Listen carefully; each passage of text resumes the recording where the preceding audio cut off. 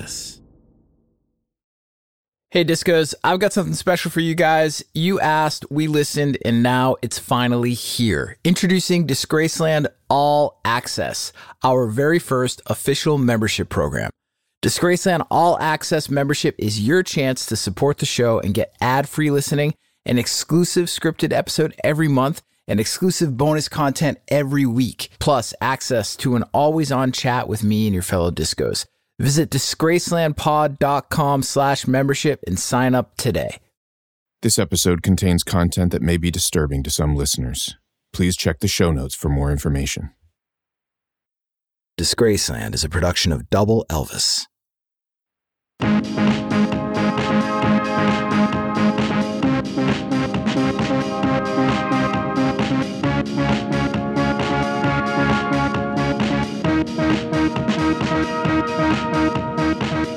The Ballad of Willie Nelson, his trials and tribulations as an unorthodox songwriter in Nashville, his creative rebirth as a free-spirited outlaw in Austin, and his ascension into legend, is so complex that we needed 2 episodes to properly tell this story. If you're just getting hip to this now, I suggest you hit pause and go back to the last episode of Disgraceland, part 1 of the Willie Nelson story. In this episode, we get into Willie's Texas reinvention as the ultimate outsider, a metamorphosis from freak flag flyer to mainstream mainstay that is rife with tales of drug smuggling, arson, and international run-ins with Johnny Law. We also get into his association with grifters, conmen, and thieves, and how that led not only to one of the most publicized busts of a superstar in the 20th century, but also to an extended family fueled by karma and loyalty. This is a story about how some of the greatest music of the 20th century, not just country music, was made by a man who did what he damn well pleased, because he simply couldn't do anything else. Unlike that music I played for you at the top of the show, that wasn't great music. That was a preset loop from my Mellotron called Boots and Cats MK1. I played you that clip because I can't afford the rights to Ice Ice Baby by Vanilla Ice. And why would I play you that specific slice of Queen bassline stealing cheese? Could I afford it? Because that was the #1 song in America on November 9th, 1990.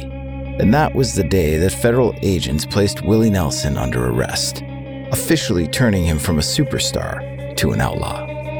On this, the second chapter of a special 2-part episode, Outlaws and Outsiders, Grifters, Conmen, and Thieves, Drugs, Arson, Johnny Law, and Willie Nelson. I'm Jake Brennan, and this is Disgraceland.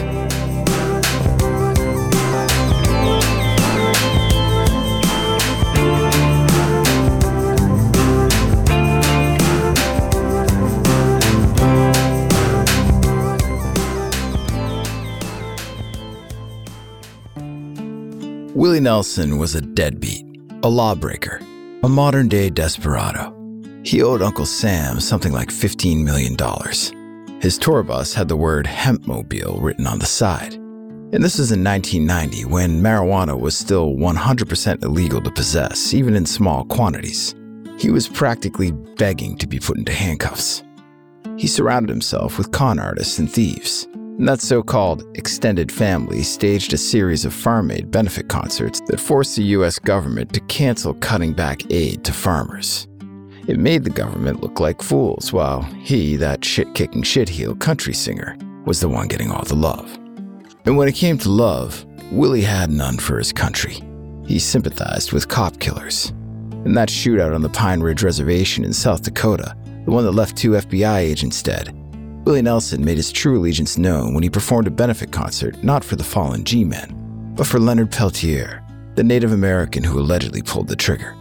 But Willie Nelson served a different master, and now he was going to get what he deserved. The feds were going to enjoy giving it to him as well.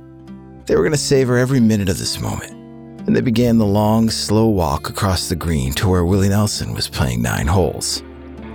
Willie teed up another ball and looked out over Pedernales Country Club, the 76-acre property in Travis County, Texas he purchased 11 years earlier in 1979. He saw the agents striding across the green from a distance, and before he took a swing, he told his latest favorite joke. What's the difference between an IRS agent and a whore? A whore will quit fucking you after you're dead." Willie's friends laughed, but their smiles soon faded as the feds got closer. This wasn't a laughing matter. Some serious shit was about to go down. His friends felt around for the pieces stashed in their belts and pockets. Willie told them all to chill. This wasn't the time to make a stand or to make a scene. He hit the golf ball with his 9-iron and exuded that patented laid-back vibe. Calm, cool, collected. The agents were within earshot now.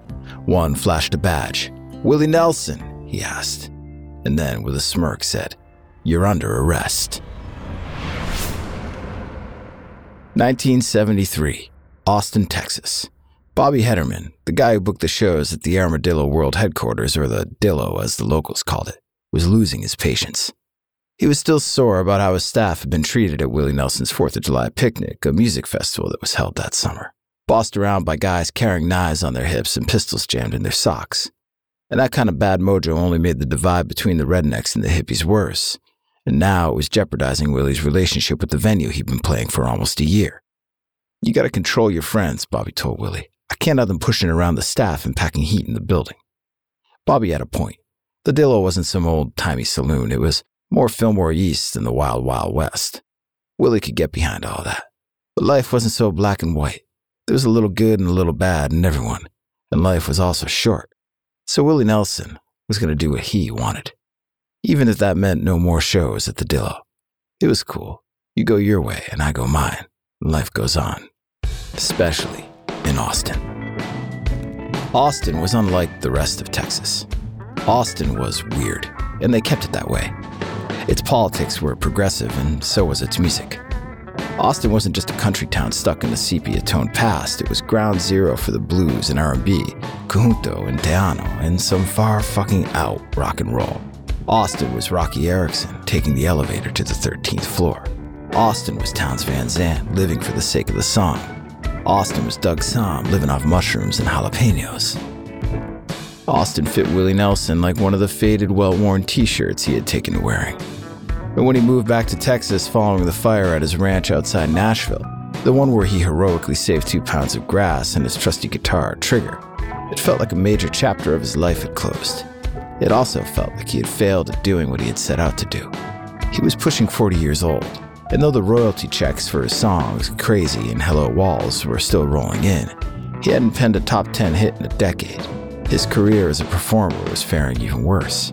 Liberty Records didn't know what to do with him, and neither did RCA. He didn't last long at either label. To succeed in Nashville, you had to conform, and Willie Nelson just wasn't the conforming type. In Austin, you could be improper. None of this fancy showbiz shit. Nashville could keep the nudie suits and string ties. In Austin, chaos ruled as long as the chaos was laid back. You grew your hair out, let your beard get good and wily, wrap a red bandana around your head, and no one was going to say shit. This may seem quaint now in 2023, but 50 years ago, in 1973, Willie Nelson was the ultimate outlaw in a scene full of outsiders. Just like his pals, Waylon, Merle, and Chris, the way they looked, the music they played, the fucks they didn't give. Not everyone understood it, but a few did. Like Atlantic Records' Jerry Wexler, the guy responsible for, among other things, reinventing the careers of Ray Charles and Aretha Franklin at do-or-die moments in their creative lives.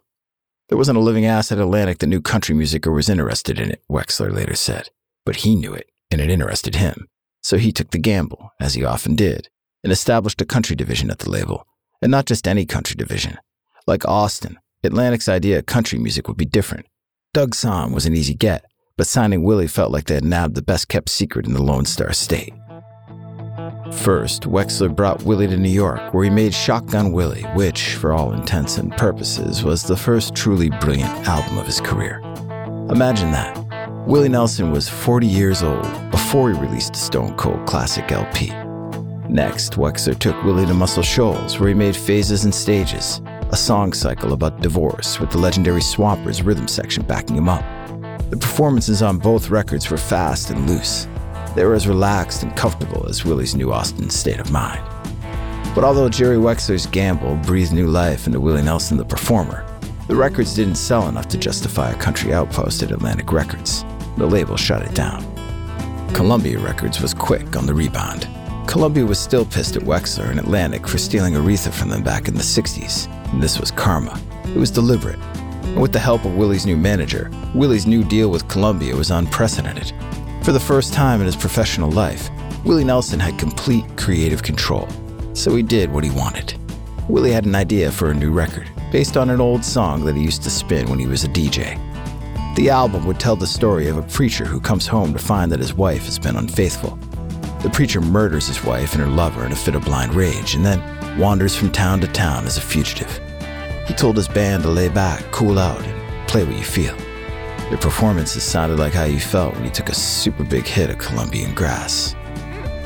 When Red-Headed Stranger was released in the spring of 1975, Columbia was worried that they'd made a huge mistake. This wasn't the sound of Willie's shit-hot live band. This was sparse and strange. Billy Sherrill, the Nashville producer who helped define the countrypolitan sound, was blunter than most. He said, it sucked. But what the shit did some corporate suits in New York or Billy fucking Sherrill know about what was happening in Austin? Willie was preparing to stage his third annual 4th of July picnic on a day that the Texas Senate had proclaimed would be officially known as Willie Nelson Day. Blue Eyes Crying in the Rain, Red-Headed Stranger's first single, sat at number 1 on the Billboard Country chart. Willie played Doug Weston's Troubadour in West Hollywood while Paul McCartney and Bob Dylan watched from the audience. The following March, in 1976, Red-Headed Stranger was certified gold. Scuffles with Bobby Hederman at the Dillo or disparaging remarks at the Nashville elite, these were the last things on Willie Nelson's mind. Austin made Willie weird.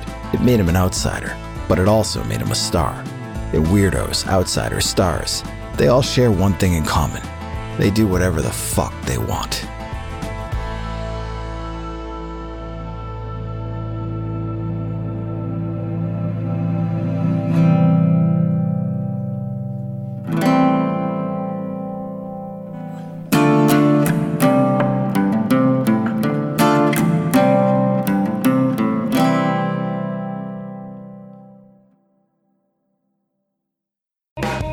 Hey Discos, it's Jake here. Thank you so much for listening to Disgraceland. Your support truly means a lot to me, and it's because of you that my team and I are able to make this show. If you want more Disgraceland, if you want more regular interactions with me and the community of Disgraceland listeners, or if you simply want to listen to the show ad-free, go to disgracelandpod.com/membership. For just $5 a month, you can listen to every episode of Disgraceland ad-free. Plus, you'll get one brand new exclusive episode every month. You'll also get weekly unscripted bonus content, special audio collections, and early access to merch and events. There are 2 ways that you can support the show and become a member at disgracelandpod.com/membership. You can sign up using Patreon and listen to the show ad-free on Apple, Spotify, and most other major podcast platforms. And Patreon members also get access to all the other perks of membership and an always-on chat where I'll be interacting with you and diving deeper into the world of Disgraceland. But maybe you're currently an Apple Podcast subscription listener and you want to just tap into all the bonus audio content and ad-free listening that we're offering. We're also offering this membership as a premium channel on Apple Podcasts. However you choose to join, all you got to do is go to disgracelandpod.com/membership. Support the show for just $5 a month, $5, or sign up for an annual plan and get 2 months free. Come join me and your fellow discos at Disgraceland All Access by visiting disgracelandpod.com/membership. Welcome back to Musicland Stories. Join us for a new aquatic season, exploring the sonic adventures of sea creatures from ghost crabs to octopodes, earworms to mazes of coral reef. Listen to the newest season of Musicland Stories, airing weekly every Tuesday on Apple Podcasts, Spotify, or wherever you listen to podcasts. See you soon, aquatic adventurers. Captain out.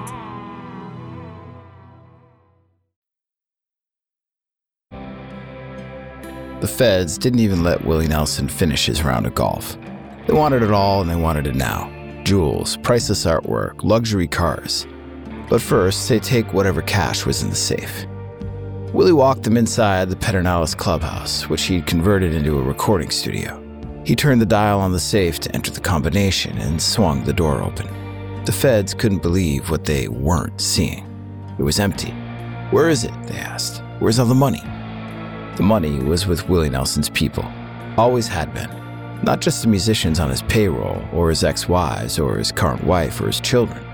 There were bus drivers to pay, stage managers, lighting directors, bodyguards and groundskeepers and golf pros and receptionists, nephews and half-brothers and friends of friends and business advisors and attorneys and other musicians who were cool and technically didn't have jobs but were allowed to live rent-free on these breathtaking rolling hills, just 8 miles away from Austin.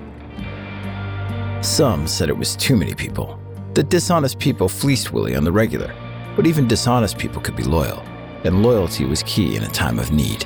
I know they're stealing from me, Willie said, but at least I know who they are. They have families to feed too. I could clear them out and get a whole new set, and then I wouldn't know who they are.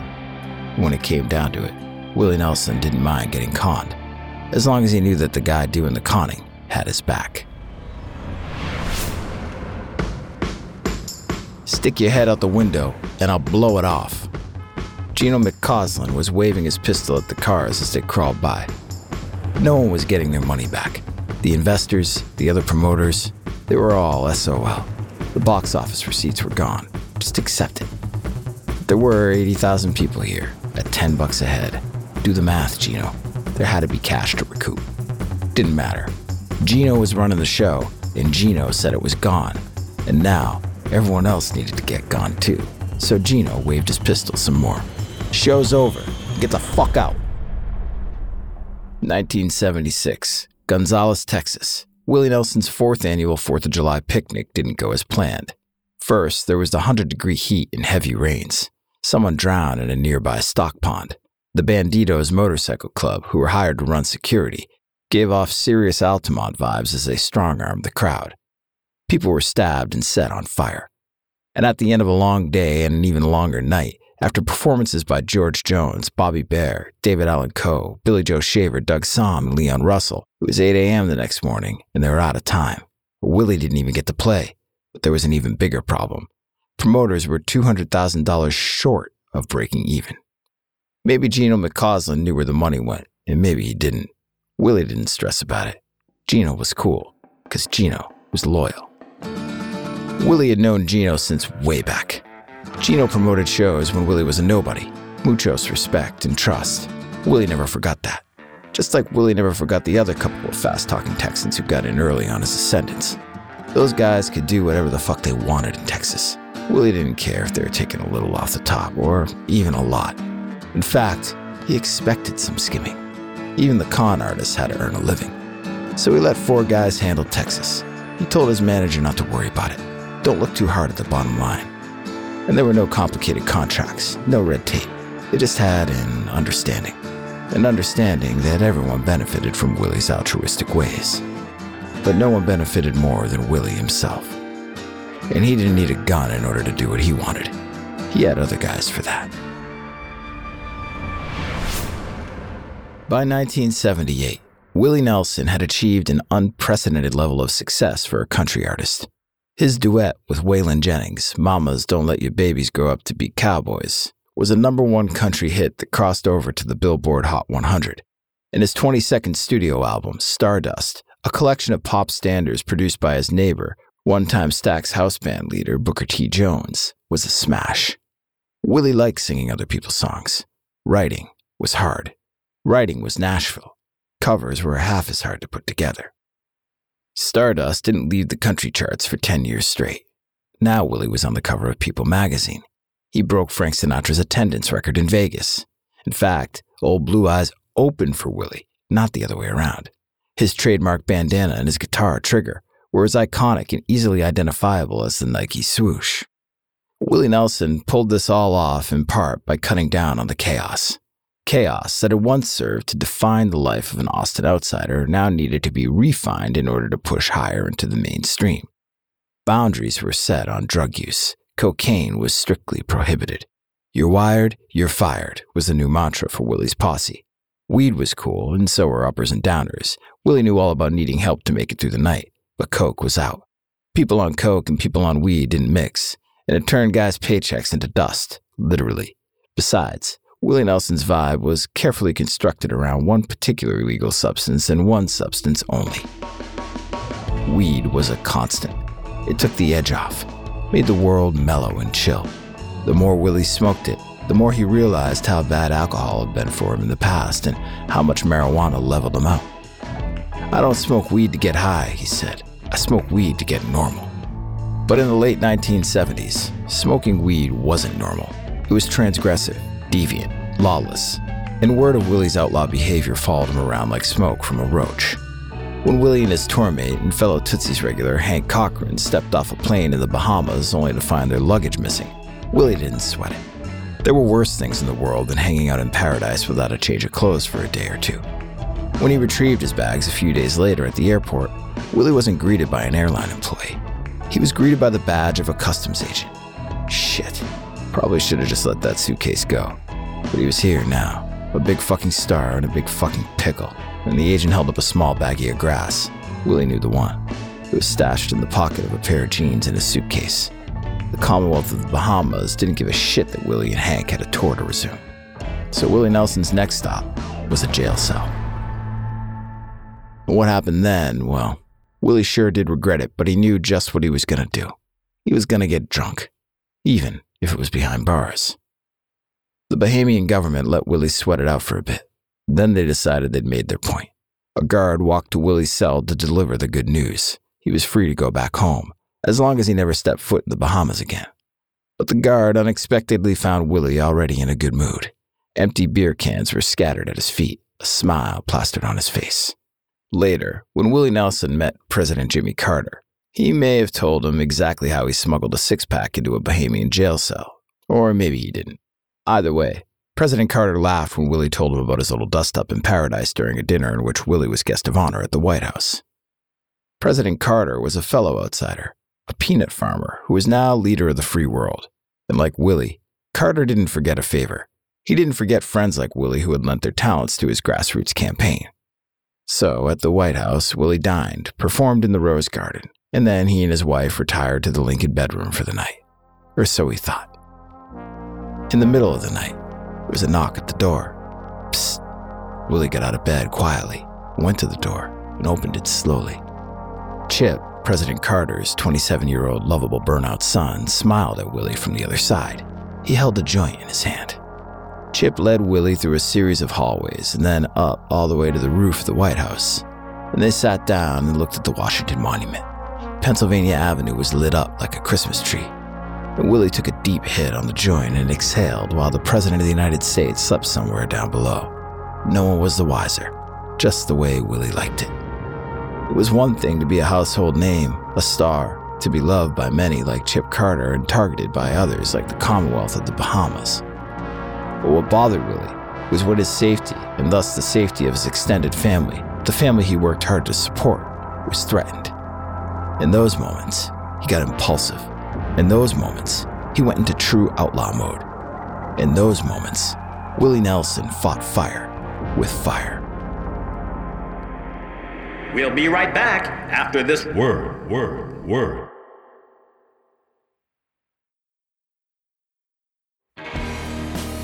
Willie Nelson's old buddy Zeke pulled his pickup up to the pump. Willie jumped out of the passenger side and grabbed the gas can from the truck bed.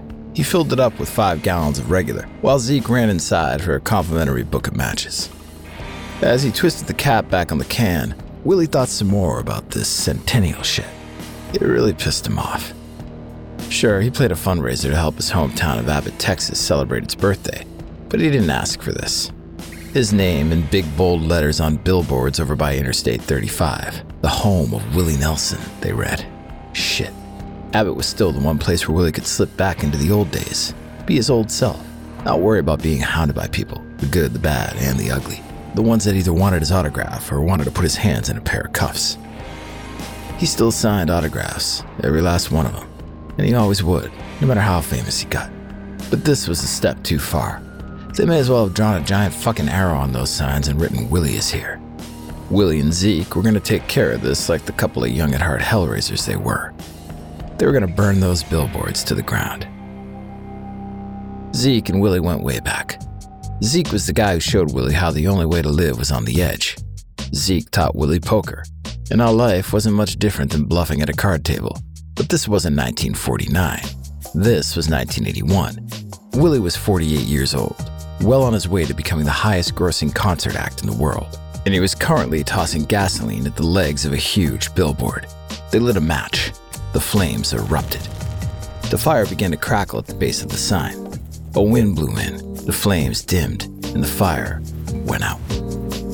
They lit another match and tossed it, and another. Each time, the flames started up again, and each time, they quickly died out.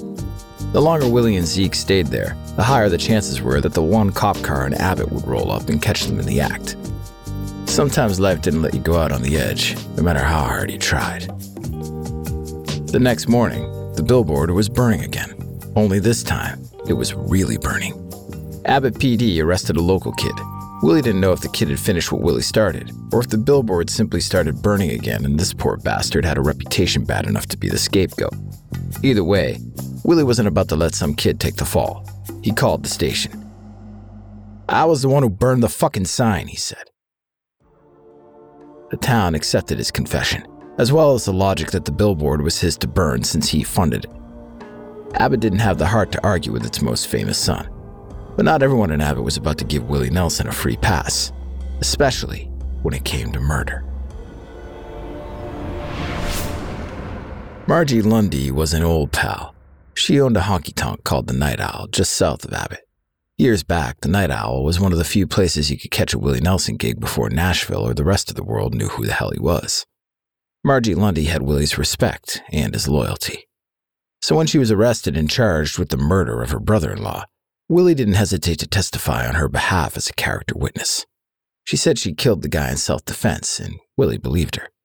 If Margie killed him, Willie told the jury, he must have had it coming. The prosecutor didn't hide his contempt for Willie. What kind of witness was this guy anyway? A dope smoker, a womanizer, an arsonist. In the end, the jury agreed with Willie and with Margie. Authority figures like the prosecuting attorney just didn't see eye to eye with Willie Nelson, and that was okay, because the feeling was mutual. 1990, Pedernales Country Club, Texas. Seeing as there was no cash in the safe, the feds took everything else. Framed gold and platinum records, spools of recording tape, golf carts, photographs. They padlocked the whole place. They seized Luck, the phony western town built on Willie's property for the 1985 movie adaptation of Red-Headed Stranger. They seized Willie's assets in California, Hawaii, Alabama. And then they put everything on the auction block. Everything but Trigger.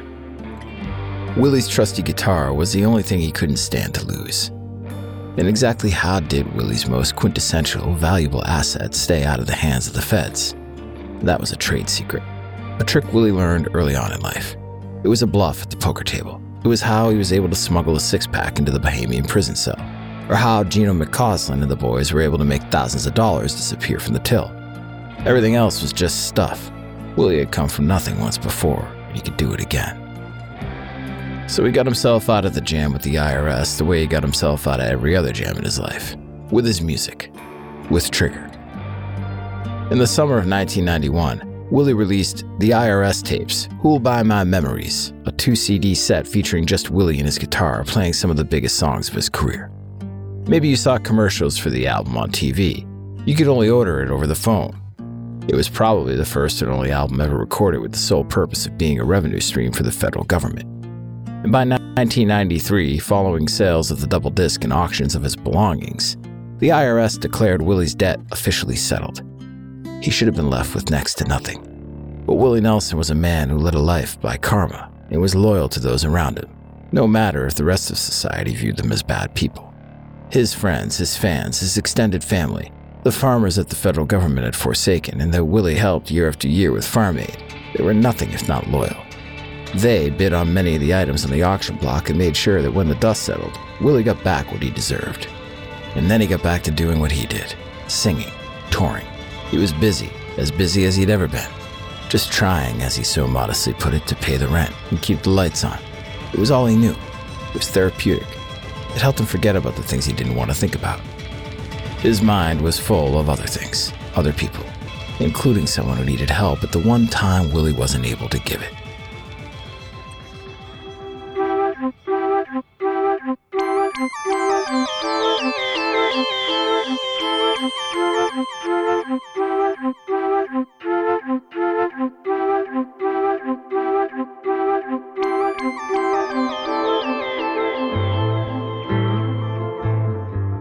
Don't call him Willie. Call him Billy. Billy was his own man. He wanted to be known for his own accomplishments. He could sing, he could raise hell, and he could do both without holding on to his daddy's coattails. Though wherever he went, they all said the same thing. There goes Willie Nelson's boy. Billy Nelson was the third of Willie Nelson's 7 children. Like his father, Billy was a musician, but his addictions were always landing him in trouble, and his dad was frequently coming to the rescue. Not physically, because Willie was often away from home on the road doing what he had to do to pay the rent, but he helped financially, like when Billy's condo at the Pedernales Country Club was burned to the ground as a result of a botched drug deal. Willie had the place rebuilt and gave Billy $50,000 to get his shit together. But Willie wasn't always able to help, especially not in 1991 when every last cent he made was funneled directly to the IRS. Billy at the time was in a tailspin. He still wasn't over his mother's death from 2 years earlier. He was heartbroken when his wife left him and took their only daughter. He was arrested 4 times for drunk driving. He was broke. His famous father had fallen from grace in the eyes of many. Willie's tax woes turned him into a punchline on late-night talk shows. All Billy had was the solace of that old plot of family land out in Ridgetop, Tennessee. Ridgetop was full of good memories of his mom, his sisters, his Aunt Bobby Lee, and Paul English, who kept his daddy's royalty checks coming in steady. Everyone had what they wanted. No one went without. Life was simpler then. It was at Ridgetop that Billy Nelson was found on Christmas of 1991, almost 21 years to the day since the house fire that served as the catalyst for his father's return to Texas. He was hanging from the ceiling of his log cabin home, a cord wrapped around his neck. He was 33. Willie was devastated. For a parent to lose their child, the pain and sorrow Willie wrote about when he was his son's age, none of it compared to this. The ache, the misery, it was like part of him was gone. It was unbearable. Willie found no solace in spirituality. He'd long believed that death was not the end, that after your body dies, some part of you, your soul, your consciousness, your spirit, lives on. He hoped that believing in reincarnation would make grieving a loved one's death easier. But when it came down to it, when it was time to put that theory to the test in the real world, believing or not believing, it didn't do a damn thing. There was only one thing Willie Nelson could do. It felt good to be on the road again. The road stretched out to the horizon. It took you far away from here. Sometimes there were shows to play at the end of the road, and other times there were records to cut. Johnny Cash, Toby Keith, and Kenny Chesney were all waiting in various cities, sure, but so was everyone. Toots and the Maytals, Wynton Marsalis, Fish, Snoop Dogg, Ringo Starr. Willie Nelson's extended family was beholden to no one genre. On November 26, 2010, the day after Thanksgiving, Willie Nelson was on I-10 headed back to Austin from California. Around 9 a.m., his tour bus approached a Border Patrol checkpoint in Sierra Blanca, Texas. The bus slowed down and came to a stop.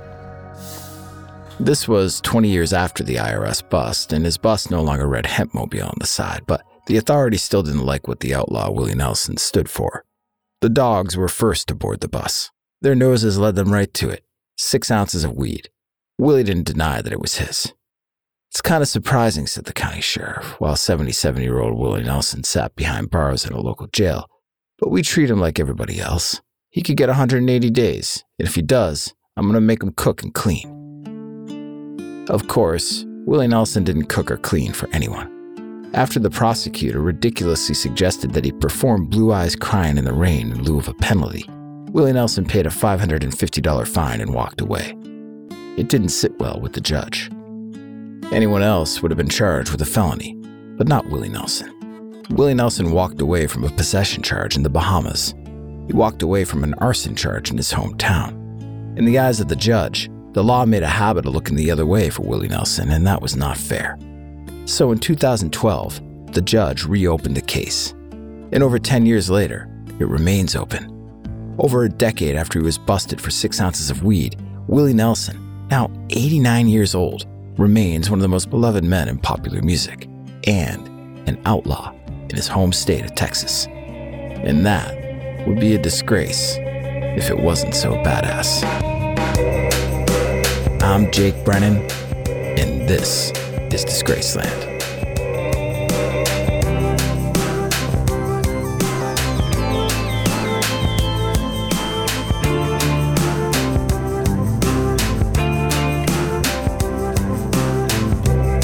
Disgraceland was created by yours truly and is produced in partnership with Double Elvis. Credits for this episode can be found on the show notes page at disgracelandpod.com. If you're listening as a Disgraceland All Access member, thank you for supporting the show. We really appreciate it. And if not, you can become a member right now by going to disgracelandpod.com/membership.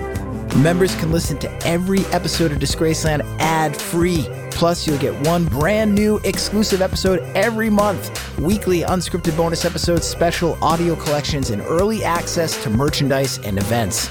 Visit disgracelandpod.com/membership for details. Rate and review the show and follow us on Instagram, TikTok, Twitter, and Facebook at DisgracelandPod and on YouTube at youtube.com/@DisgracelandPod. Rock-a-rolla. He's a bad, bad man.